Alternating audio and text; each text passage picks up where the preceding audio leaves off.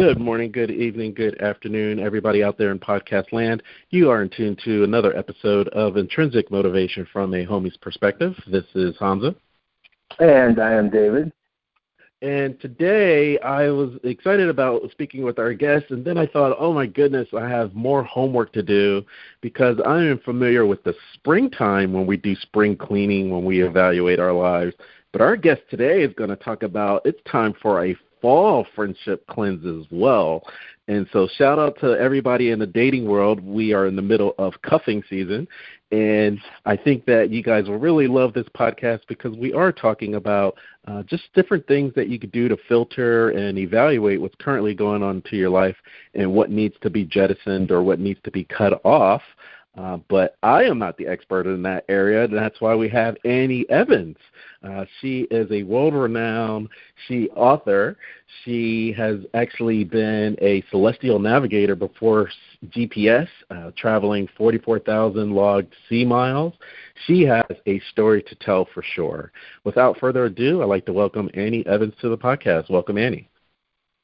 Thank you, guys. It's really great to be here, and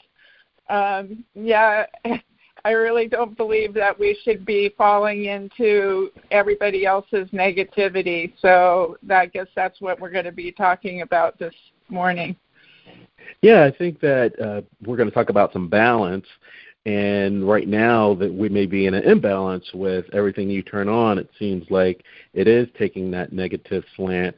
And maybe you can help us kind of cut that off at the pass so we can kind of avoid and not get drawn in to something that may not be productive in our current lives. Exactly. So I think so many of us get caught up in just following, reactively to our friends and families. And like you say, everything that's bombarding us from outside. And so the first thing you mentioned, balance, and I think that's key for all of us to just get in touch with our own balance. And when it gets threatened by negativity, some people just fall into patterns of always being overly judgmental or argumentative, and we just need to really preserve our space and just keep our own Quan, so to speak. I hope many people can recognize that word. And it's important just not to get caught up and feed into getting these negative reactions, which just end up really constricting and frustrating our whole lives. I hope that's making sense. Yeah, and that's why I was really interested in speaking with you, because when you talk to people, they may not even realize it. And you talk about if you don't clean these people out or evaluate what's going on in your life, you actually turn out to be just like them. So you get drawn into the negativity, and you're like, wow, I can't even pinpoint when I started thinking like this. Exactly. That's so true. So I remember in my past, because I pretty much call people out now when it starts happening, and I welcome being called out also, because we can all be guilty of taking a negative or disrespectful slant here and there, but just bringing it to the other's attention and just not being willing to go there with the other people. And it's a practice, because we just sort of automatically, okay, he said that, and that didn't feel so great, but now I'm going to say this, and that's not going to feel so great to him. And it's like a tennis match where, everybody's missing balls and causing problems. So it's just really important to be really centered in ourselves and try and stay positive. And I really recommend just really, not reacting as, like, oh my God, if you don't stop this, but more like, listen, I want to hear you and I want to be heard, but let's just, breathe, take a deep breath and really get back onto where we're just communicating rather than, alienating each other. So It does take practice because we are so used to just automatically reacting, being reactive and just reacting back. We reflect what's usually put upon us, and we can train ourselves to not do that. Now, I like what you said about what life reflects what we're currently thinking about. What we focus on expands. From a technological standpoint with social media, their job is to keep you on those sites. So if you start clicking on negative stories or you're responding to negative responses other people are giving out, the algorithm is trained to give you more of that because you are actively participating in that energy.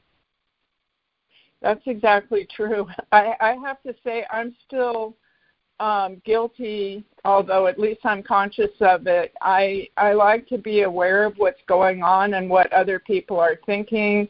And so against my better judgment, although I still just decide that I am going to watch some of this stuff, but I put it through my own filters, and I'd rather know that a storm is coming than to go, I'm not going to watch that. So, but we really do have to reflect and filter out what isn't good for us. So that's where I hold my boundaries.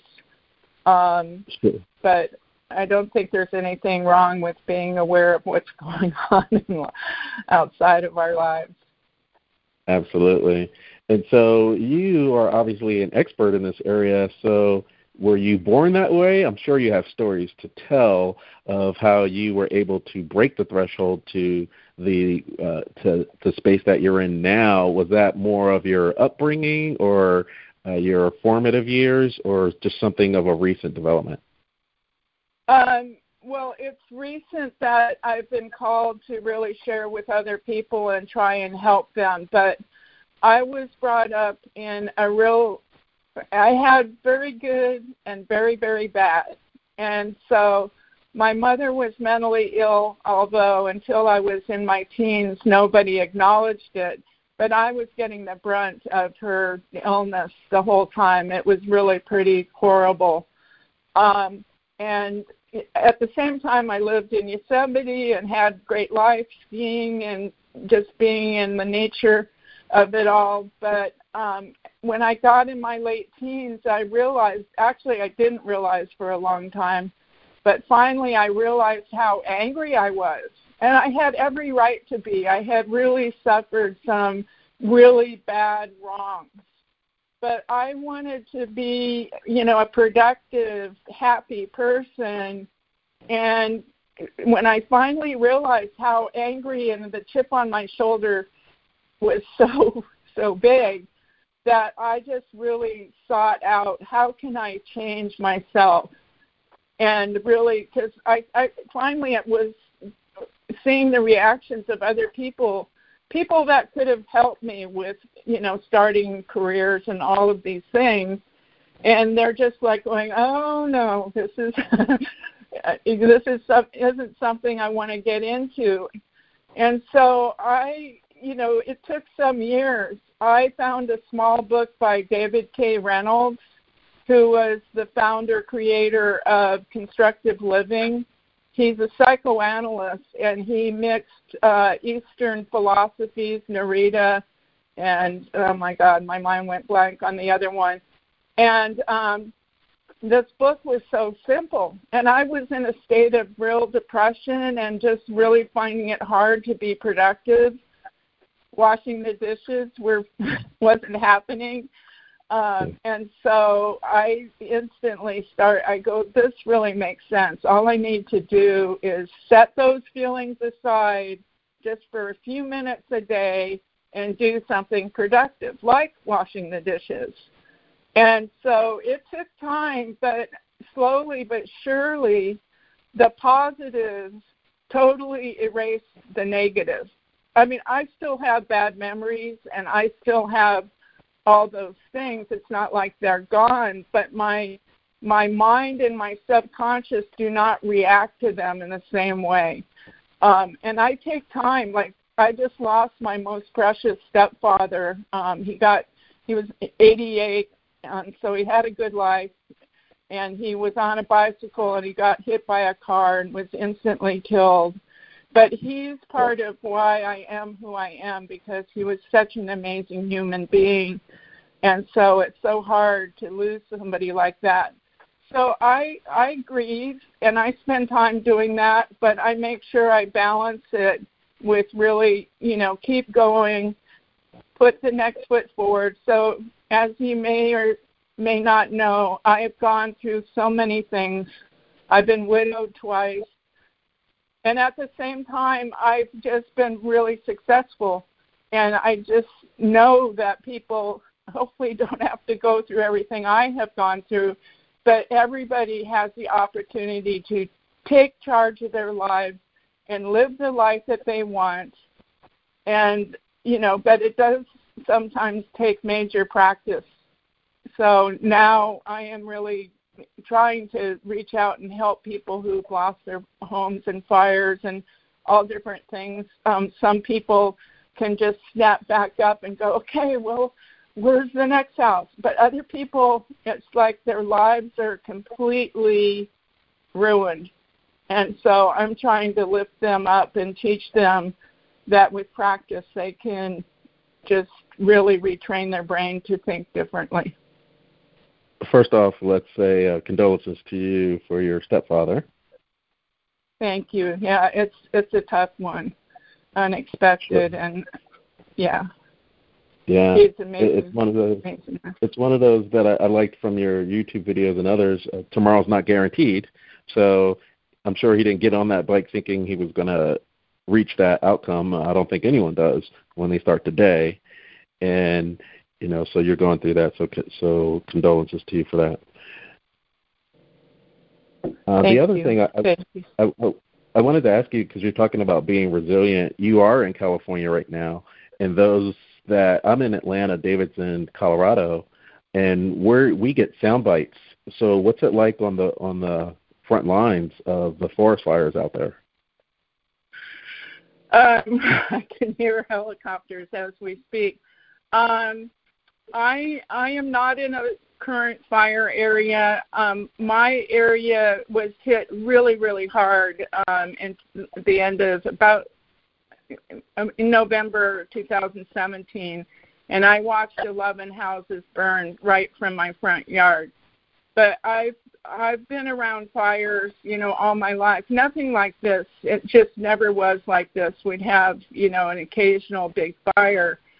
But right now I have people all over Southern and Northern California that are just directly impacted, people that lost their houses in Paradise, Malibu. It's just extraordinary. And I just drove through Santa Clarita, where one of the biggest fires is right ongoing now. I think the Tick Fire. I believe that fire is somewhat under control, and many people have been able to go back home, and yet it's still just flaming the whole area.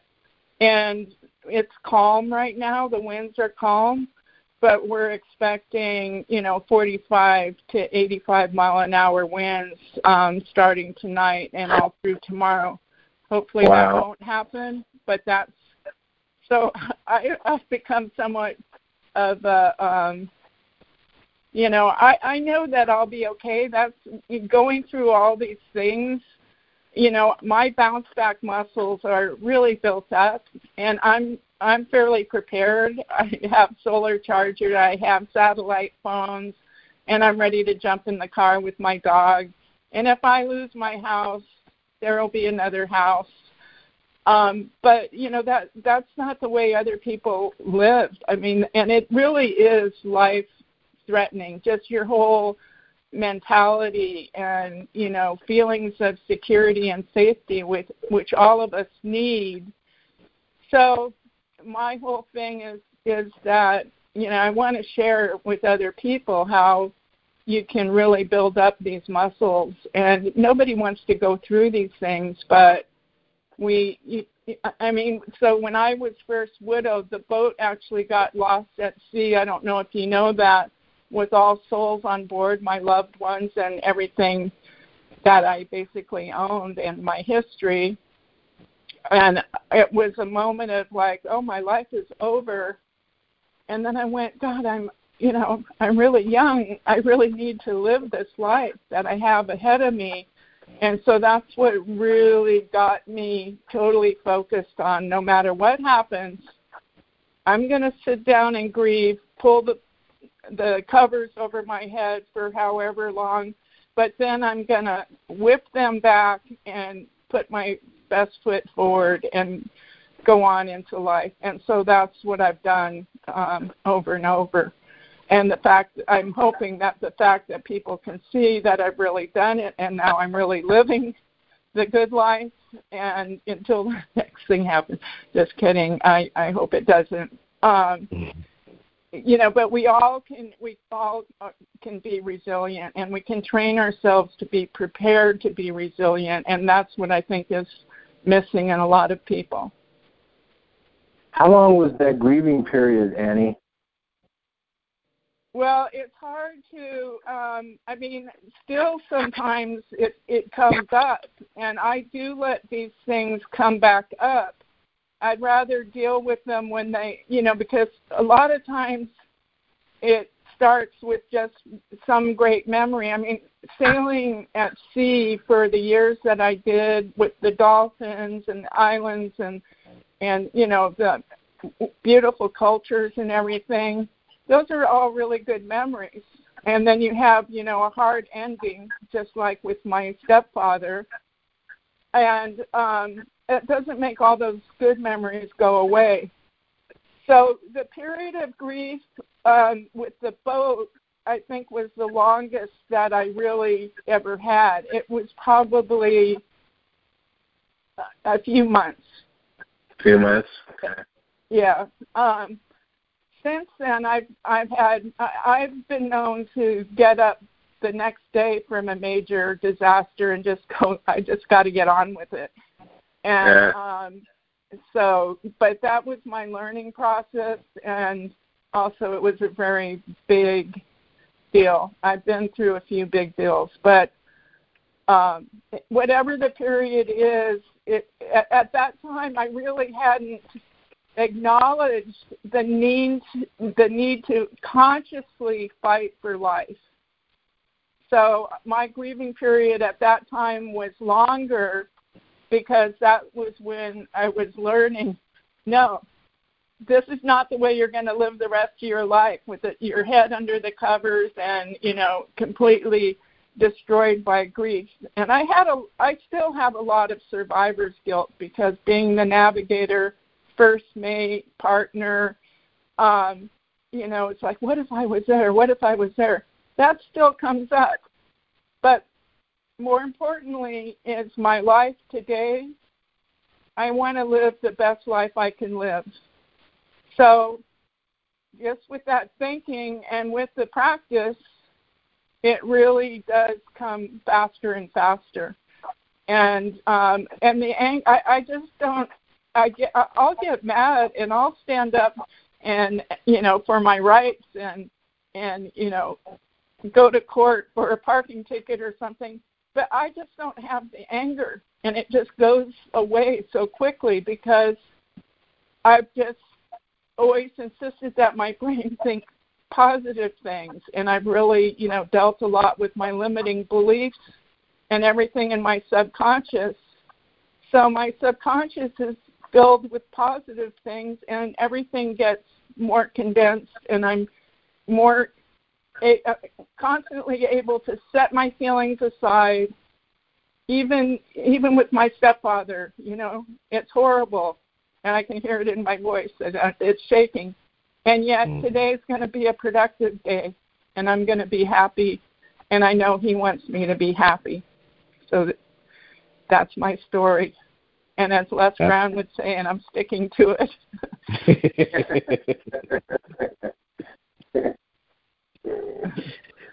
Yeah, absolutely. I do want to put an asterisk on that for that answer. And I wanted to know if you sought out other groups of going through that, because one thing that we haven't talked about on this podcast in great detail is that survivor's guilt. I was just there, and then this happened, and then talking about grief. And then the other side of that is, an outsider that wasn't around that, or, a degree away from it. And they're like, well, how come you haven't gotten over it already? I mean, that's no one that's going through grief or survivor's guilt wants to think that there's this arbitrary timeline that they should get over something. So when you answered that, was that on the basis of going to different groups of sharing experiences, or how did you get to it? Most of it was more survival. Now, I would never, I am really counseling people, and I would never say, you should be over this by now. You never, my point is you never get over these things. It's how they fit into your future life that we need to look at. I did not go to a lot of groups. I'm not saying that I didn't get help from, I've been really fortunate in the people that have surrounded me. And so I did get help, but I wasn't really going to groups or getting counseling or therapists.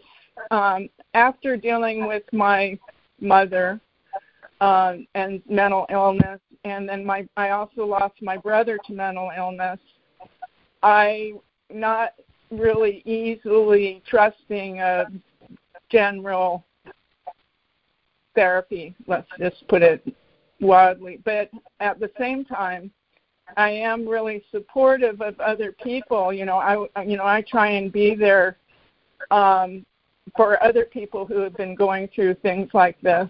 And back to this whole thing of why you reached out to me about the negativity and everything. So many people are in relationships where for years they're put down, there's just no respect and understanding, no mutual just support. And, I am in a lot of groups now where, it's like, 14 years, and I'm going, you've got to do something about this. Is your life, your one life, and you're going to just subject yourself to this real negative blankety blank. You've got to stand up for yourself. Otherwise, you only have yourself to blame. It's not the other person.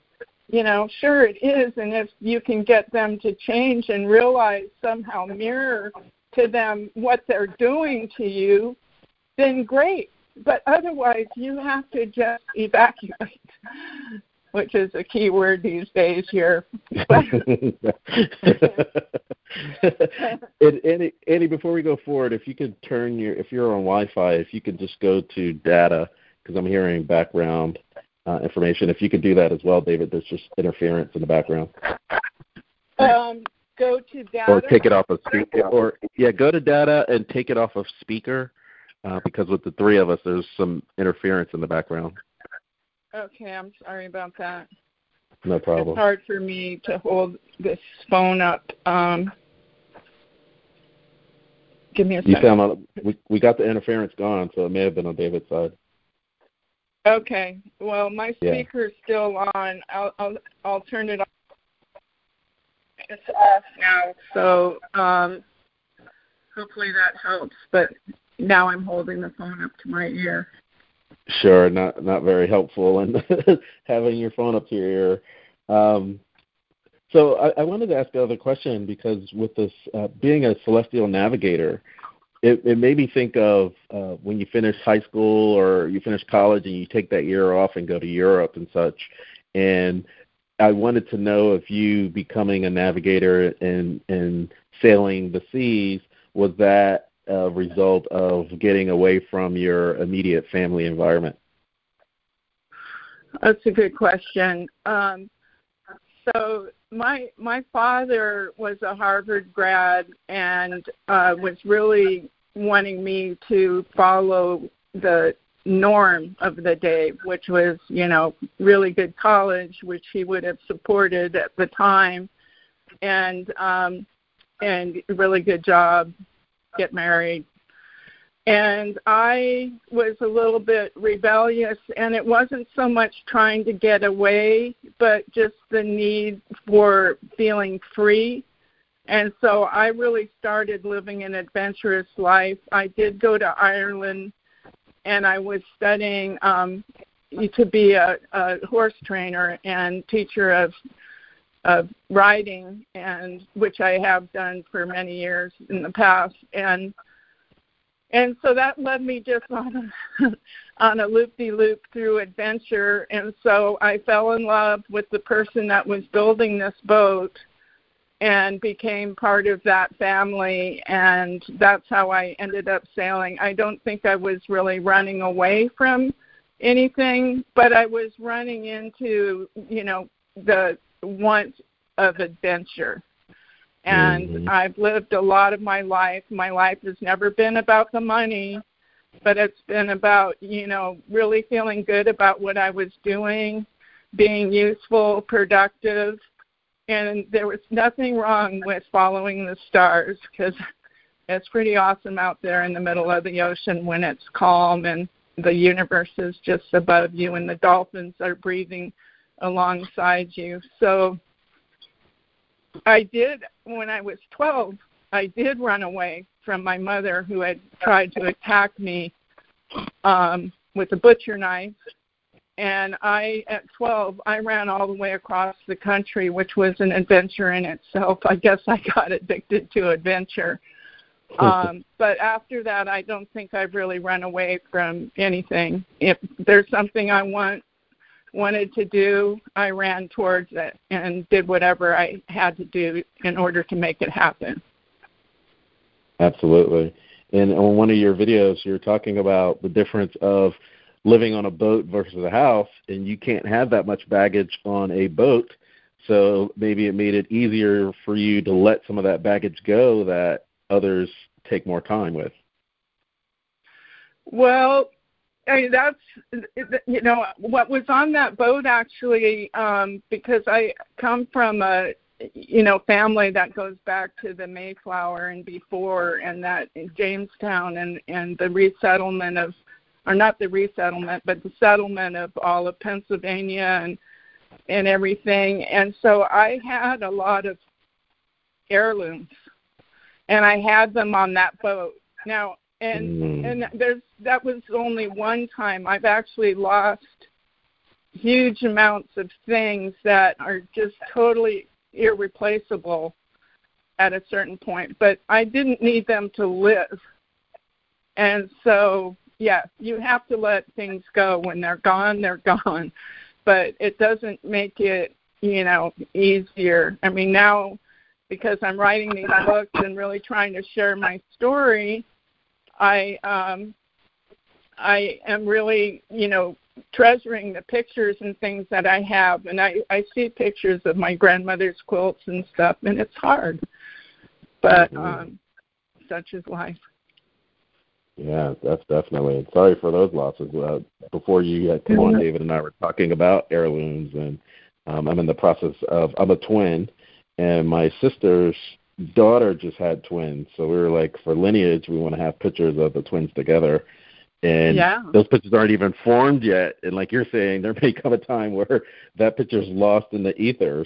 So it's important to us today, but, like you just said, sometimes those attachments, sometimes you have to let them go, sometimes without your control. Yes.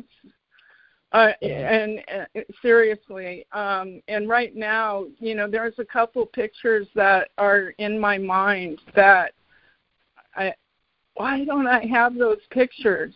It's really, when you're trying to tell your story, there's nothing better than a real picture, like the boat being in full sail and things like that. And then also because I was living on a boat, a lot of the pictures, there's mildew and other things, and they're old, and they're not from current technology. So it's really tough, but you just have to find a workaround. That's all I can say is, make the best of what you have. And thankfully, I do have some pictures. Absolutely. But yeah, I definitely have my hard drive and everything in the car now because I don't want to go through this again. Yeah. Annie, what was it like? I know in the video I saw that you talked about how you had been away from the United States for about a 5-year period, or at least for 5 years, and when you went back, and then I don't know how long after when you came back, you found out about what happened, with the boat and whatnot. But the question I wanted to ask you, when you were away that long, when you came back, what were some of the things that you noticed about the United States that maybe you hadn't noticed just being, from this country?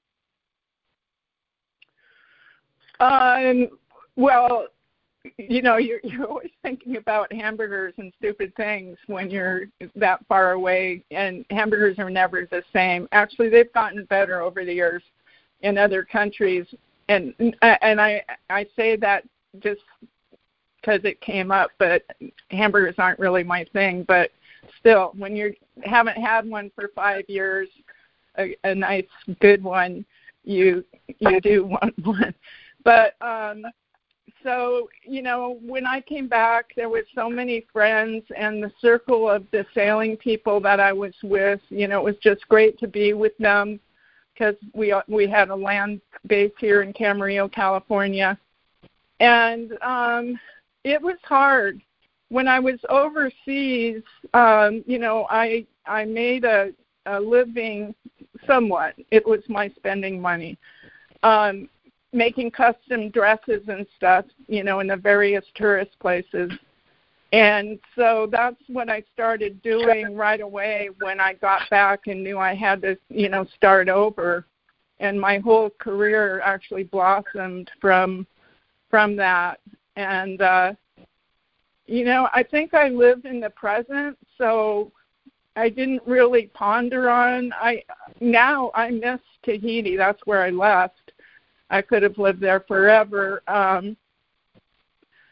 but I don't judge the United States against the other countries. I've been a world traveler before and ever since, and I'm always glad to come home, and yet I'm always sorry to leave the place that I like. So I guess I just don't relate to the question too much. I think now, if it had been as many years, like 20 years or something, then it would have been probably a big shock. But, life just keeps unraveling, and you just have to be there in the present. Yeah. And the only reason I asked is I've always just been curious to, when you're from one place and you've been there most of your life, there's a lot of stuff that you don't necessarily recognize that others from other countries, when they come here, they might say, and it's not necessarily a good or a bad thing, but just, they might say, oh, everything is so whatever here in the U.S., and we might not even blink about that because that's how our experience has always been. So that's why I had asked that. You being away for so many years, maybe when you came back, you noticed, Americans, we're so this or that. Not necessarily a bad thing, but just maybe some things you just hadn't noticed because it was always like that. And then being away for 5 years, maybe you just, like I said, noticed things that you never noticed before. Well, one thing came up that I did notice is that because I had flown in and out of the United States many times before that, and we were in just so smoggy, and the skies were always gray, and I did notice that there had been a lot of cleanup and that the skies were bluer, and I was going, wow, it's not so bad that I came back here, because honestly, that was one of the things that was really bothering me about living here. Before I went sailing. And now I see the dark skies coming back, and it's really alarming to me. The fires aren't helping, and some of the environmental impact things going on are not helping. But that's something I really noticed, and I was really grateful to see the blue skies, and I hope to see them again. But I also have moved around my whole life, so I haven't gotten too stuck, and stuck is the wrong word.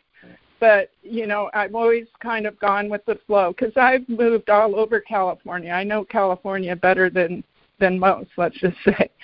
And I'm all over California. I'm a realtor, and most realtors are like, I'm in this community. And I'm going, where do let me tell you, there's all sorts of places that you can be. And I really get into people to try and get them in the right place. And it can be anywhere in California. And maybe elsewhere when I get licensed in other places.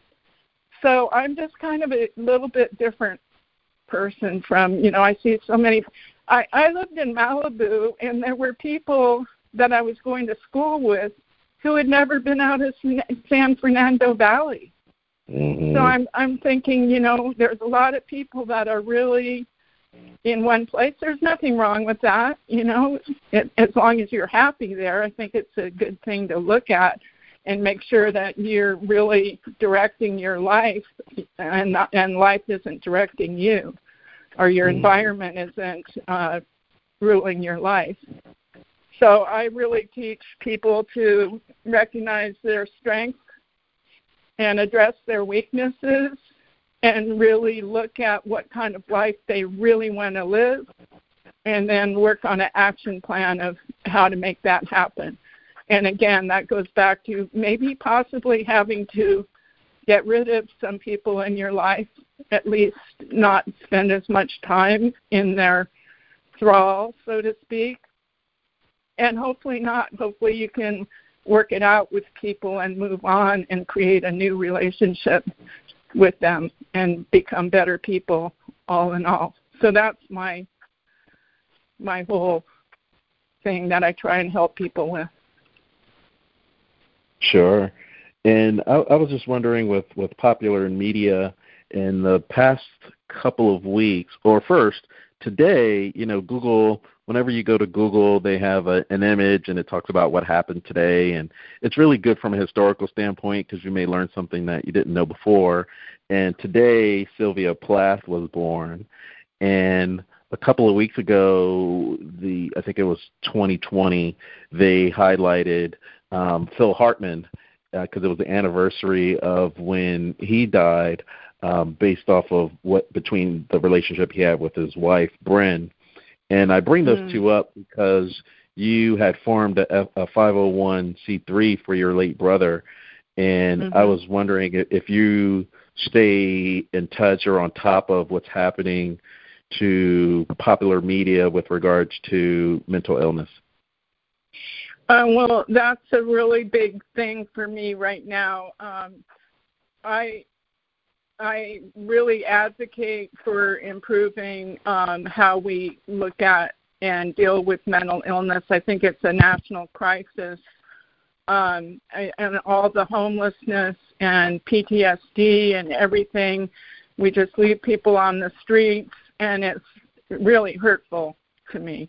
And I think it's a lot unnecessary. And so suddenly it's dawned upon. I'm totally. Yeah, I have a high school degree, and I've done so many things. I've been in senior corporate management, really running businesses and growing businesses.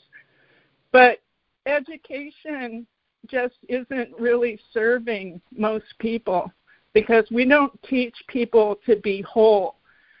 I think if we really taught people to be whole human beings and address, problem solving, financially, knowing how to manage your finances, knowing, mindfulness and how to really recognize when your mind is going in directions that you feel you don't have any control of. I feel that you do have some control of. Everybody can't control everything. But I just got back from Kenya, and I went over there with the Unstoppable Foundation. And those kids that they have been helping for the past 11 15 years or so, are so amazing, and they're taught, a curriculum that teaches them to be completely whole human beings, and they have nothing. They're poor people, and yet they could come over here and speak on any stages. I was able to go to the first college level graduation, and they were speaking to us, and I'm just going, I got to bring these girls over, so that they can speak over here, because we're just not bringing up people with the right tools. So I believe that, first of all, mental illness can be somewhat self-corrected. I feel that I've done a lot of self-correcting. I never have depression or anything anymore, or if it is, it's hours and hardly days, not months and years.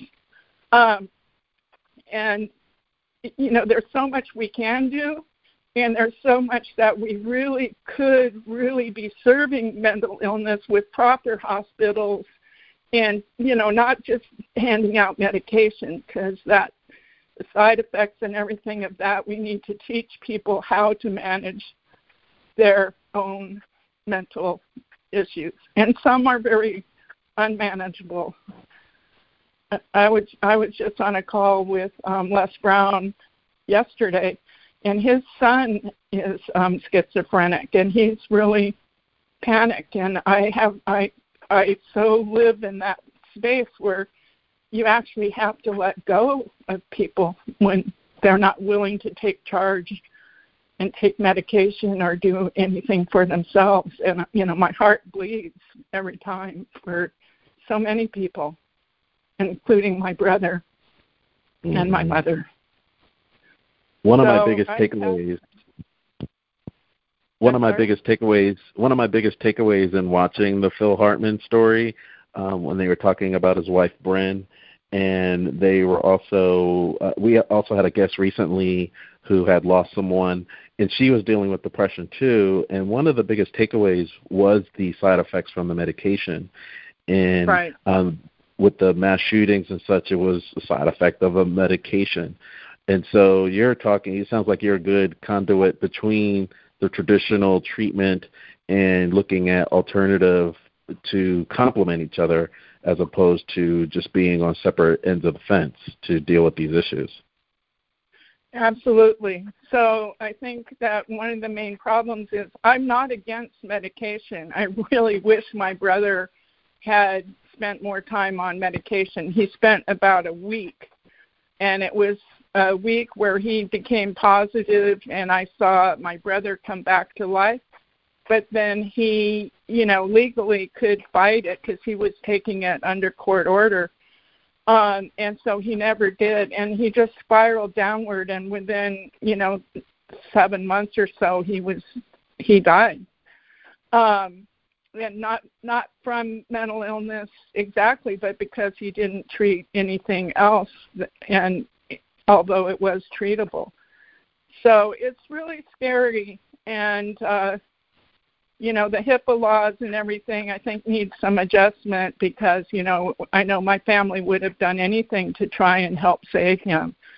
And, you put a totally mentally ill person, schizophrenic, paranoid schizophrenic, and say that, okay, you can be in charge of your own life. And, yeah, I get it. I'm not totally opposed to it, but, they need help.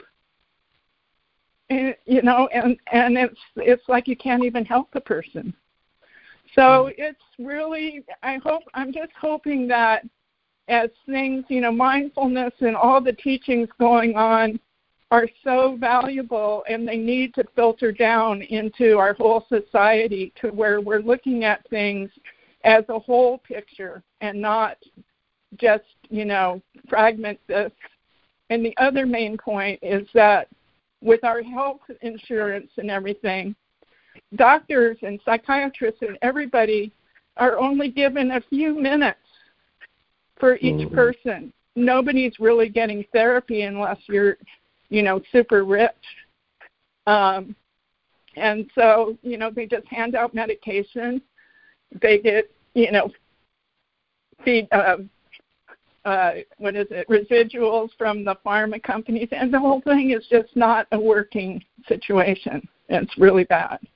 And I'm talking to a lot of people who are on medication, and they're just going, this is really miserable. I know I'm not really me, and yeah, it's helping, but it's also ruining my life.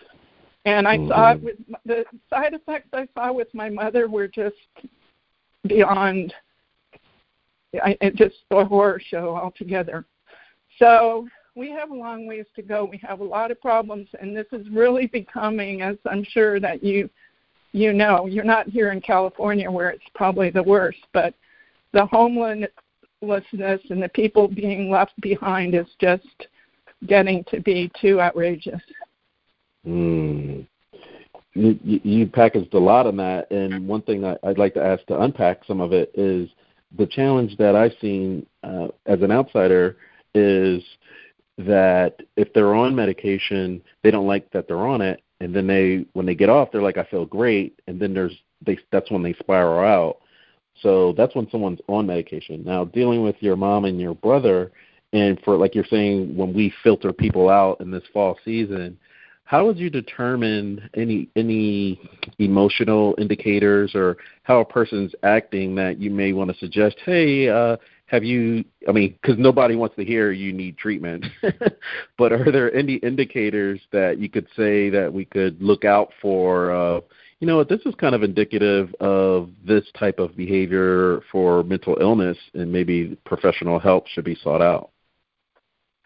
Well, I think that one of the saddest things is that people with severe mental illness, which may not, I know with my brother it wasn't severe at first, and he was really, really normal for most of his life and the closest thing to me. But, when mental illness takes hold, especially schizophrenia and related disorders, they're in complete denial. There's really not much you can say to a person. You cannot approach it with, well, I just noticed that, you have these symptoms and you might want to look at it.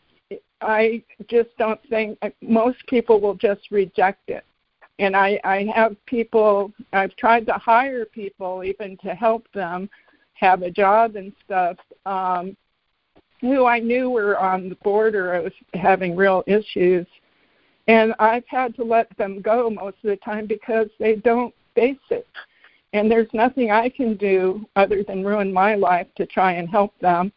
And, that's the hard thing.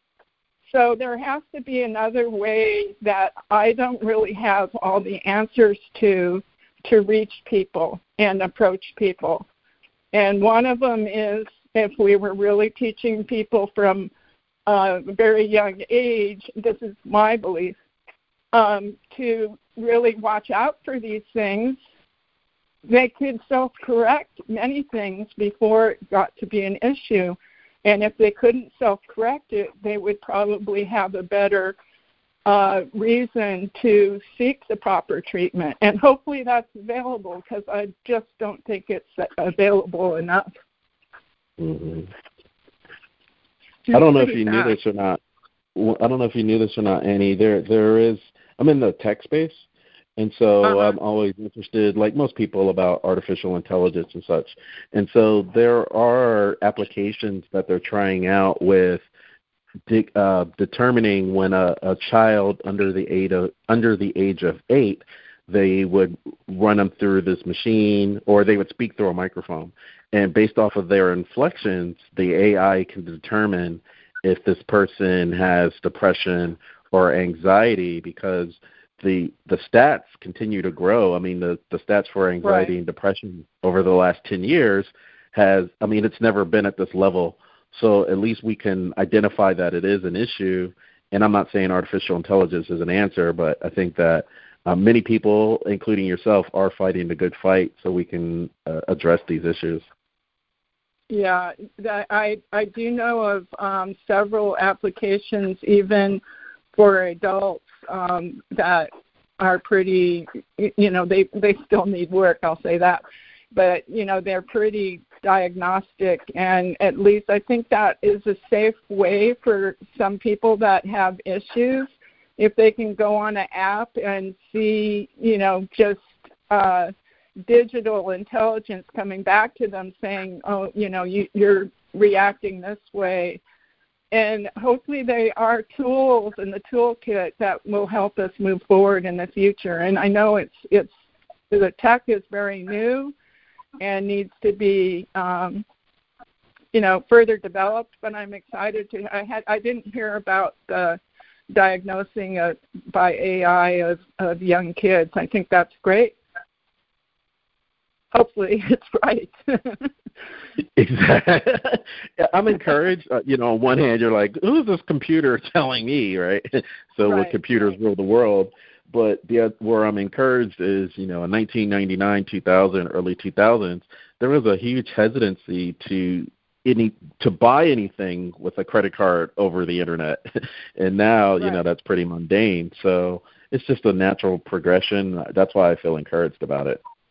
Yeah, no, I try to be optimistic as well, and who knows, maybe we won't be using credit cards at some point. Everything is cyclical, and there's many problems. I was just talking to a really dear friend yesterday who got totally hacked, and I was wondering, what's happened. We're usually in contact all the time, and he was hacked so bad that he had to go in hiding. So things are, just not all that stable in many places. And we just need to keep working, keep going forward and, trying to correct the ills. I mean, the amount of suicides and opioid deaths right now is just totally unacceptable. I mean, it's really scary.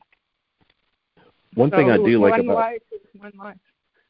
One thing I like about your site, Annie, is this one statement, and it reads, "Formal education will make a living. Self-education will make you a fortune," by the world-famous Jim Rohn. How did you get in touch with his teachings? Because it sounds like he resonated with you a lot, because I think it covers what we've been talking about this past hour. There's limitations with the formal education versus lifelong self-education. I'm a huge advocate, and I'm so grateful for myself that it wasn't a real conscious thought at the time, but I'm so thankful for my self-education.